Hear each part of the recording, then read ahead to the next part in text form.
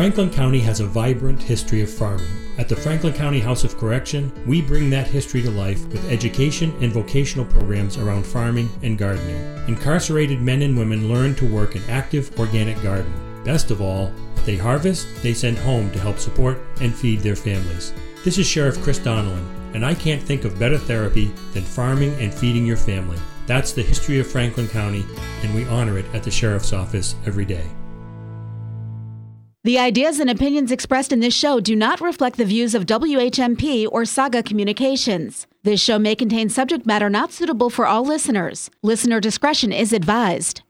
A seed grows with no sound, but a tree falls with a tremendous noise. Destruction has noise, but creation is quiet. This is the power of silence. Grow silently. Chinese philosopher Confucius. Hi, I'm Lisa Riley, and welcome to another episode of The Hustler Files. We're here each week to be storytellers and share information and education that's happening within the prison system and the criminal justice system, and we hope that you enjoy these stories because we know that failure isn't final. So sit back and enjoy this week's The Hustler Files.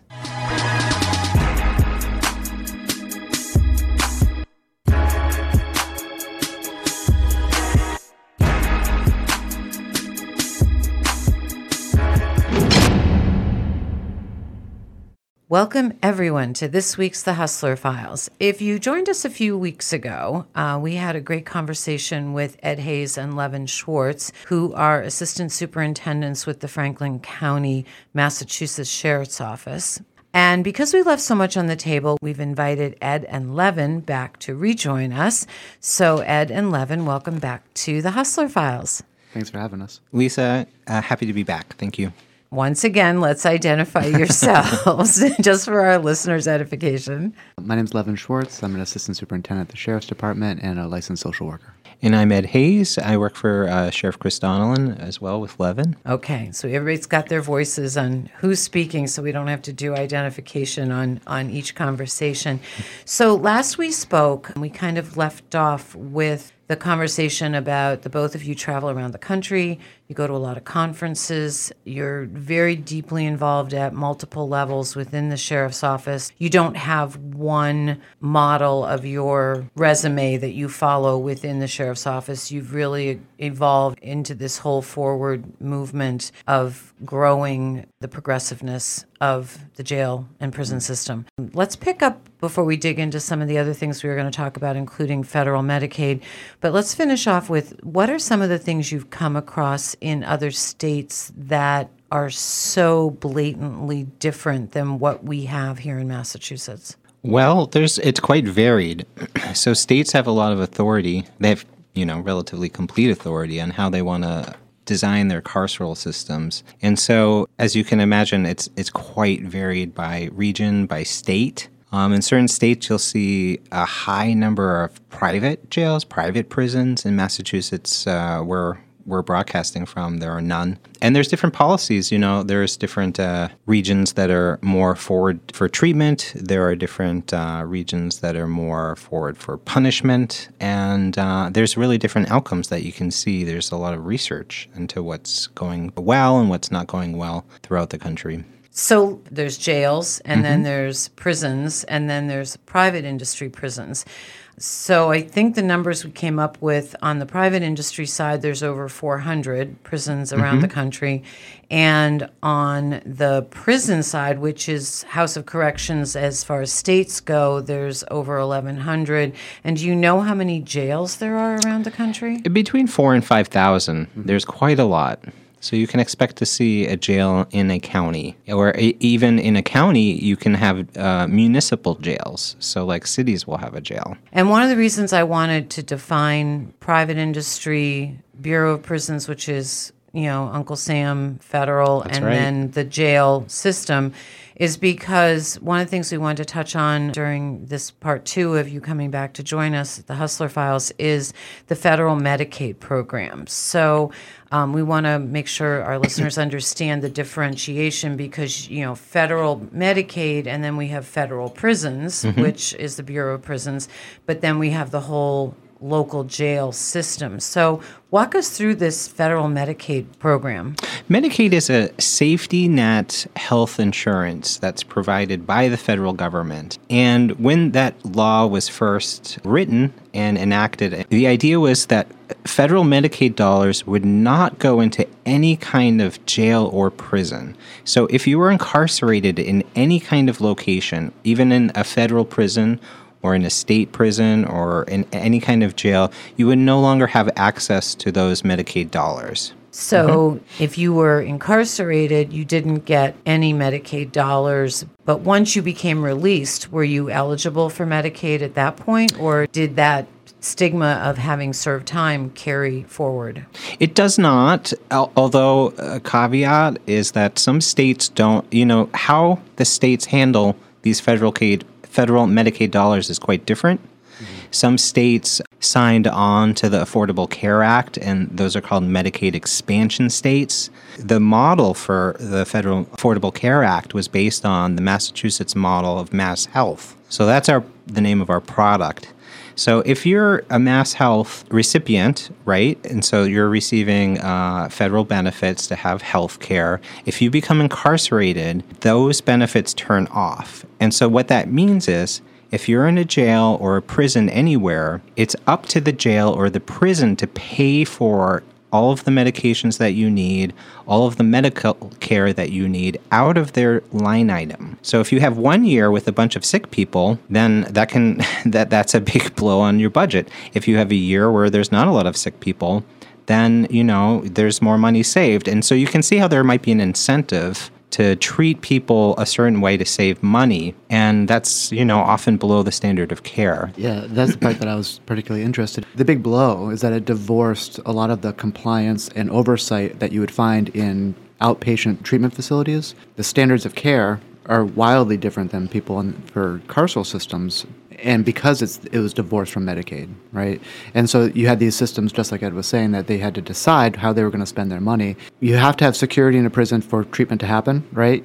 And you often see more emphasis put towards that historically than on addiction treatment, than on behavioral health treatment, than on reentry aftercare services historically. Yeah. So is the federal Medicaid program across the board now in all prisons and jails? No. Or is it's still falling under that Obamacare umbrella? There's been some changes. So way back in the 1960s when the law was enacted, passing some kind of a giant country-changing bill like that, of course, is controversial. So there was this idea like if you've been punished, if you've been found accountable, or if you're being held accountable for a crime that you've done, you have forfeited your right to that benefit. And so that was the thinking at the time. What we've discovered today is, we're in 2023, it actually promotes public safety to offer good treatment in jails. And part of that is medical care, and part of that is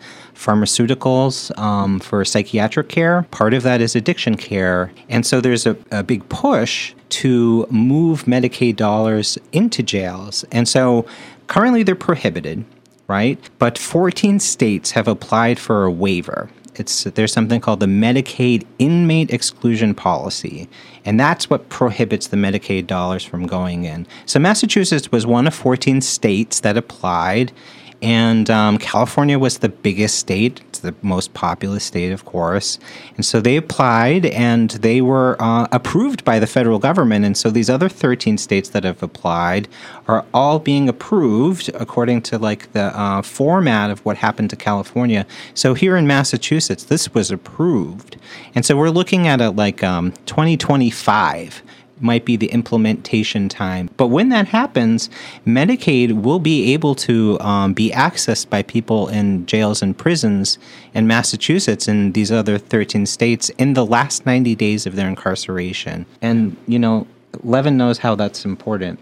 Well, I mean, how do I segue from that? I mean, it's important in so many different ways. It'll cement in the menu of services care that is of standards that meet outpatient parity with outpatient clinics. It'll allow us to do and offer things like intensive trauma treatment. This population is so transient, has so many needs. If you were a veteran, for example, you could go get 6 weeks of inpatient PTSD treatment. If you were a private citizen and had finances and insurance and had a stable housing and an outpatient therapist, you could go to McLean Center and get intensive inpatient PTSD treatment. Roughly 90% of this population suffers from PTSD or suffers from trauma symptoms, whether they meet criteria for PTSD or not, and don't have access to that intensive level of care. So it'll allow us, for example, to think about, okay, this environment can now become more of a treatment environment, even more so than it is now, how we conceptualize it. We can offer intensive PTSD treatment for individuals who suffer with addiction. And if you think about why people move towards addiction, really the question is, why is there so much pain in their life? There's so much pain in their life because there's so much trauma in their life. And we're going to come back to that. I think we need to take a quick break right now. So Ed and Levin, if you'll hang on a second, I do want to also dig in when we get back to talk a little bit more about why only 14 states have applied for this Medicaid waiver when we have millions of people incarcerated across the U.S. So sit tight, everybody, and you're listening to this week's The Hustler Files. A hero is someone who makes the world a better place. And if you're an RN, LPN, mental health clinician, or counselor, then you're already a hero because you value wellness, treatment of disease, and prevention of illness. So why not dedicate your next career move to a place where heroes make a difference every day? The Hampden County Sheriff's Office. Join a team where you can offer empathy and opportunity by just being who you are, a hero. Visit hcsoma.org or just Google the Hampden County Sheriff's Office and join a team where being a hero is a daily occurrence. We are back, and if you're just joining us, we have invited Ed and Levin from the Franklin County Sheriff's Office to come back and join us for a part 2 conversation because there was a lot of information that we left on the table when they joined us a few weeks ago, and they are so entrenched in the prison system. So Ed and Levin, thank you again for stopping by. Thank you. We were just talking about federal Medicaid, and I wanted to drill down a little bit on that. So you said 14 states applied for waivers to get the Medicaid in the jails, local jails and prisons, not private industry, just to clarify. So it's state and county jails, or it's only county jails? State, county, yep. Okay. And you said while we were at break that it's a 2-year process just to process the application? Well, to draft the application, it took us about 2 years, which is the going rate for how long it takes to come up with a plan. And our plan was provisionally approved. You know, our state is, the federal government asked for some edits and some more clarification, so we're working on that. And it's going to take us about a couple years to implement. So we're looking at a start date in Massachusetts of July 1, 2025. For as much as we all talk about, you know, the processes and how long it may take, and sometimes we don't get the treatment, our treatment is still far better than some other countries around the world. We have the highest quality. I mean, I can't think of countries that have a higher quality level of care, but in the United States, the problem is equity of like who has access to that care. That's right. And so we were discussing before about Medicaid, and in order to apply for this kind of a waiver, in states that applied for the waiver, it does not necessarily fall on blue state versus red state, but let me tell you, there's about 10 states that did not choose to offer the Affordable Care Act to the citizens of their state. And those are red states or purple. And basically, it means that there is not that same level of safety net treatment available. And you know what? We see people in our jail in Franklin County who have left their states because they had an opioid addiction or some other problem, and they could not get treatment there. They could not afford to pay for it because that was not available to them. And meanwhile, other states do offer this kind of treatment. And this treatment is really directly connected to public safety. I mean, addiction, public safety are like together very often. And we talk all the time about, I think the numbers are around 80 to 85% of people incarcerated have some kind of an addiction or opioid, addiction or alcohol addiction usage, and that was what got them in trouble in the first place. And Levin, you deal with this a lot. Do you want to sort of talk to us about maybe some of the new things that are happening, because it does all go back to trauma?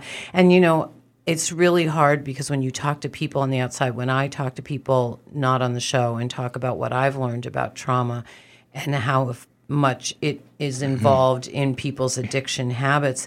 And a lot of people they put blinders on. They don't want to realize that there's trauma that is the base for a lot of this addiction issue. And then they think about all the people, if let's say there's 1 million people incarcerated and that number's larger than that. If 85% of them have addiction, we're talking 850,000 people that are in jail or in prison because of an addiction issue. Yeah.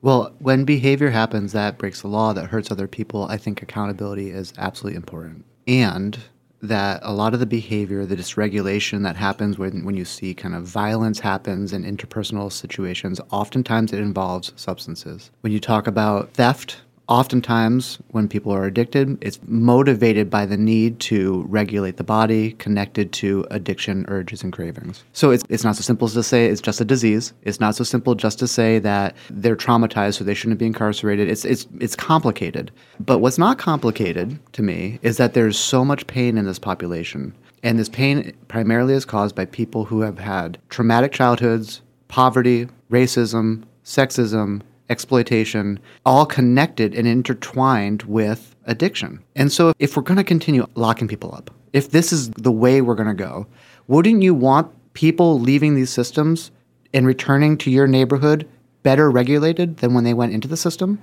It seems pretty simple to me. That seems simple.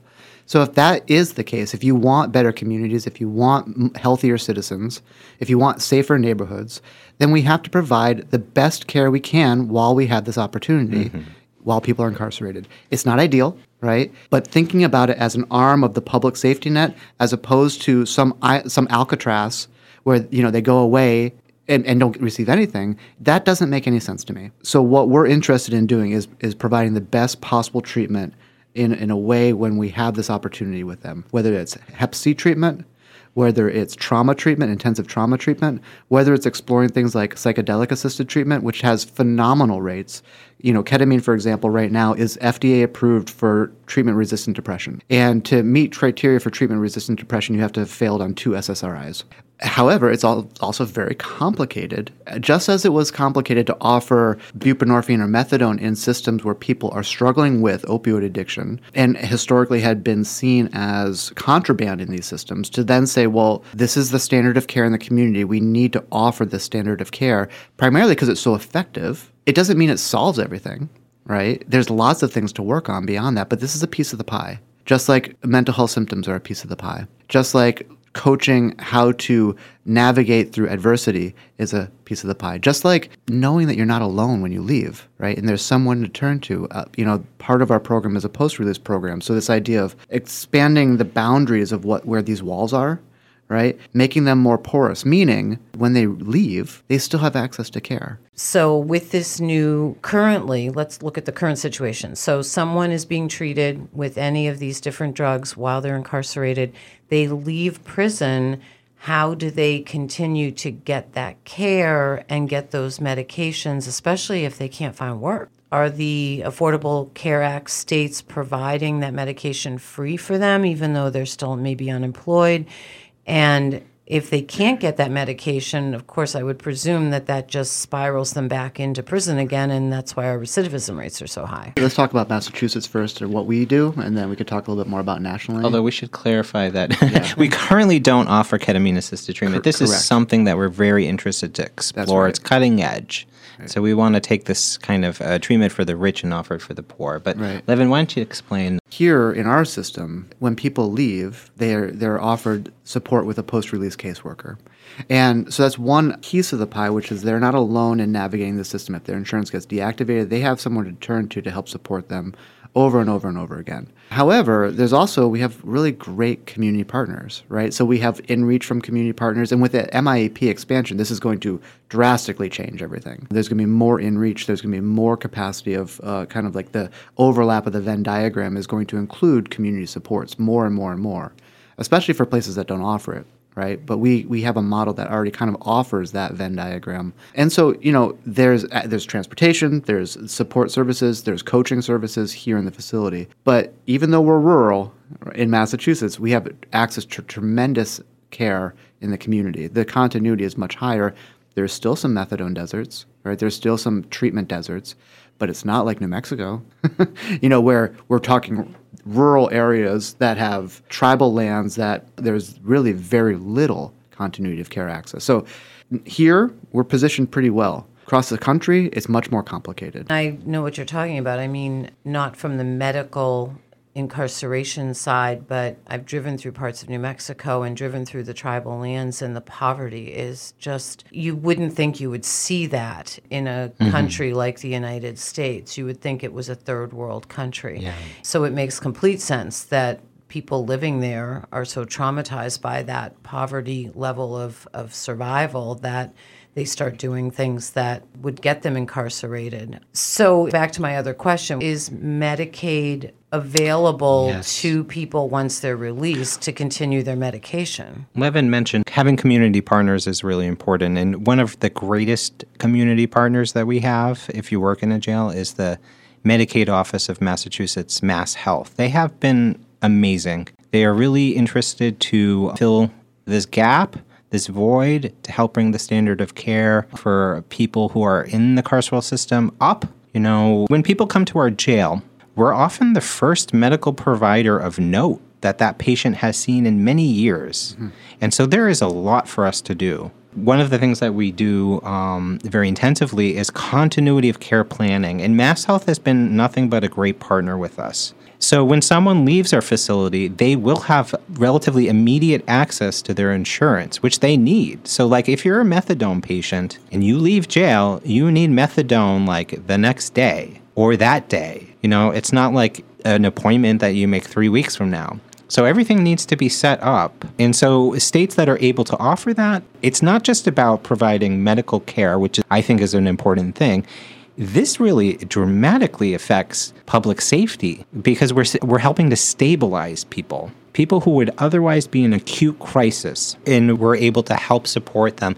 It's when people are in these acute crises, that's when you see the vast majority of like public safety incidents. You have these like legendary crime stories of like mafiosos putting hits on people. That's like not what we see, right? That's like a tiny percentage of what exists in our carceral system. What we see is people, petty theft, domestic violence, assault and battery, all crimes that are related to substance use disorders and trauma. Or not meeting conditions of probation, or not meeting other supervision conditions, right? And so these systems have to evolve and have to figure out how to work together. One of the things that I love the most about the MIAP piece is that you have wide swaths of people trying to solve a problem collectively from different angles. I think where we run into problems is when you have a single entity, such as probation or an Office of Community Probation, saying this is how we're going to do it, independent of all other research or all other experts. Right. So, and I think that's what MIAP is really helping to bring lots of players to the table. And what does MIAP stand for? It's the sort of like project name. So MIEP stands for Medicaid Inmate Exclusion Policy. And so this is that waiver. We're trying to have a waiver so that Medicaid can come in, so that it would be like Medicaid inclusion inmate policy instead of exclusion. Right. Well, this conversation is never going to go away, and it's going to keep evolving, and there'll be new medications introduced. We're getting ready to run out of time here. And I know last time you were here, we asked about your life assignments, so I can't ask you that again because we already talked about that. But what I did want to ask you each is if you could wave a magic wand over the world that you work in what you put your energy and your passion into every day, what's the one thing that really stands out that you'd like to change? Ed? Well, since we've been talking about Medicaid, that's what's on my mind. There are some holdout states that are just not allowing these Medicaid dollars into their state, and that's for partisan philosophical reasons, that money shouldn't be spent to help poor people have health care. I don't know. If I could wave my wand, I would have those states have access to this kind of treatment, because it's basically like saying no to something that could really help the most vulnerable people that are in that state. I wish that would change. That's a great wish. That really is, and good for you. And so you put it out to the universe now. So let's hope we start to see some press on the Medicaid changing in those states. Levin, how about you, and what would you do with your magic wand? I think my magic wand would touch school systems, would touch family systems, and would touch carceral systems, and to think about ways in which we can intercept and support people through adversity, and to develop a wider capacity to help shape behavior. Oftentimes schools use punishment, jails use punishment, families use punishment as the only mechanism to control. And I think that if we can start to decide and cultivate an awareness of what matters truly, like in what ways do I want to be moving towards things in my life, and what are the behaviors that support that movement, to be able to move towards those things despite the adversity. And so all that coaching and all that support, all that early intervention, and all of these ways to transform systems to help people move towards the areas in life that actually truly matter. That's a really great wish, too. So thank you both. I'm sure we'll be talking with you soon. Cool. Our pleasure. All right, we're going to take a quick break. Sit tight. We'll be right back with more of the Hustler Files. Did you know the Franklin County Sheriff's Office has programs to support our seniors? This is Sheriff Chris Donnelly.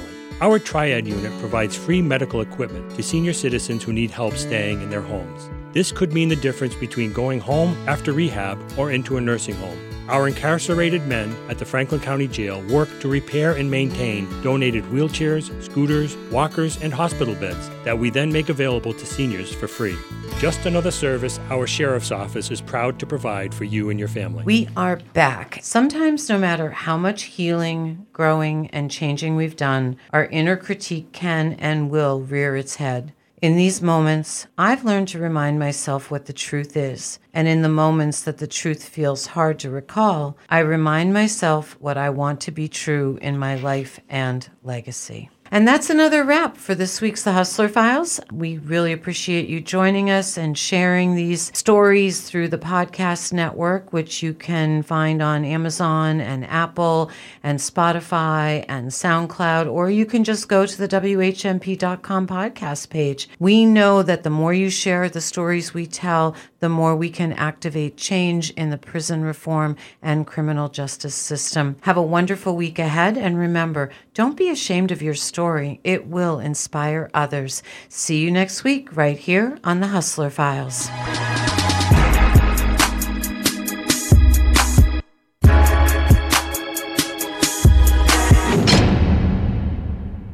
Ever thought of being a correctional officer, but not sure you'd qualify? Listen up. Be at least 19 with no age cap. Already a social worker? Social workers make great COs. No previous experience? That's okay. We'll train you. Full-time positions come with excellent health, dental, and life insurance, a pension, and other benefits of a state job. If you believe people can overcome the worst chapters in their life, then you've got the right stuff to be a correctional officer with the Hampden County Sheriff's Office. Visit hcsoma.org to join the team today.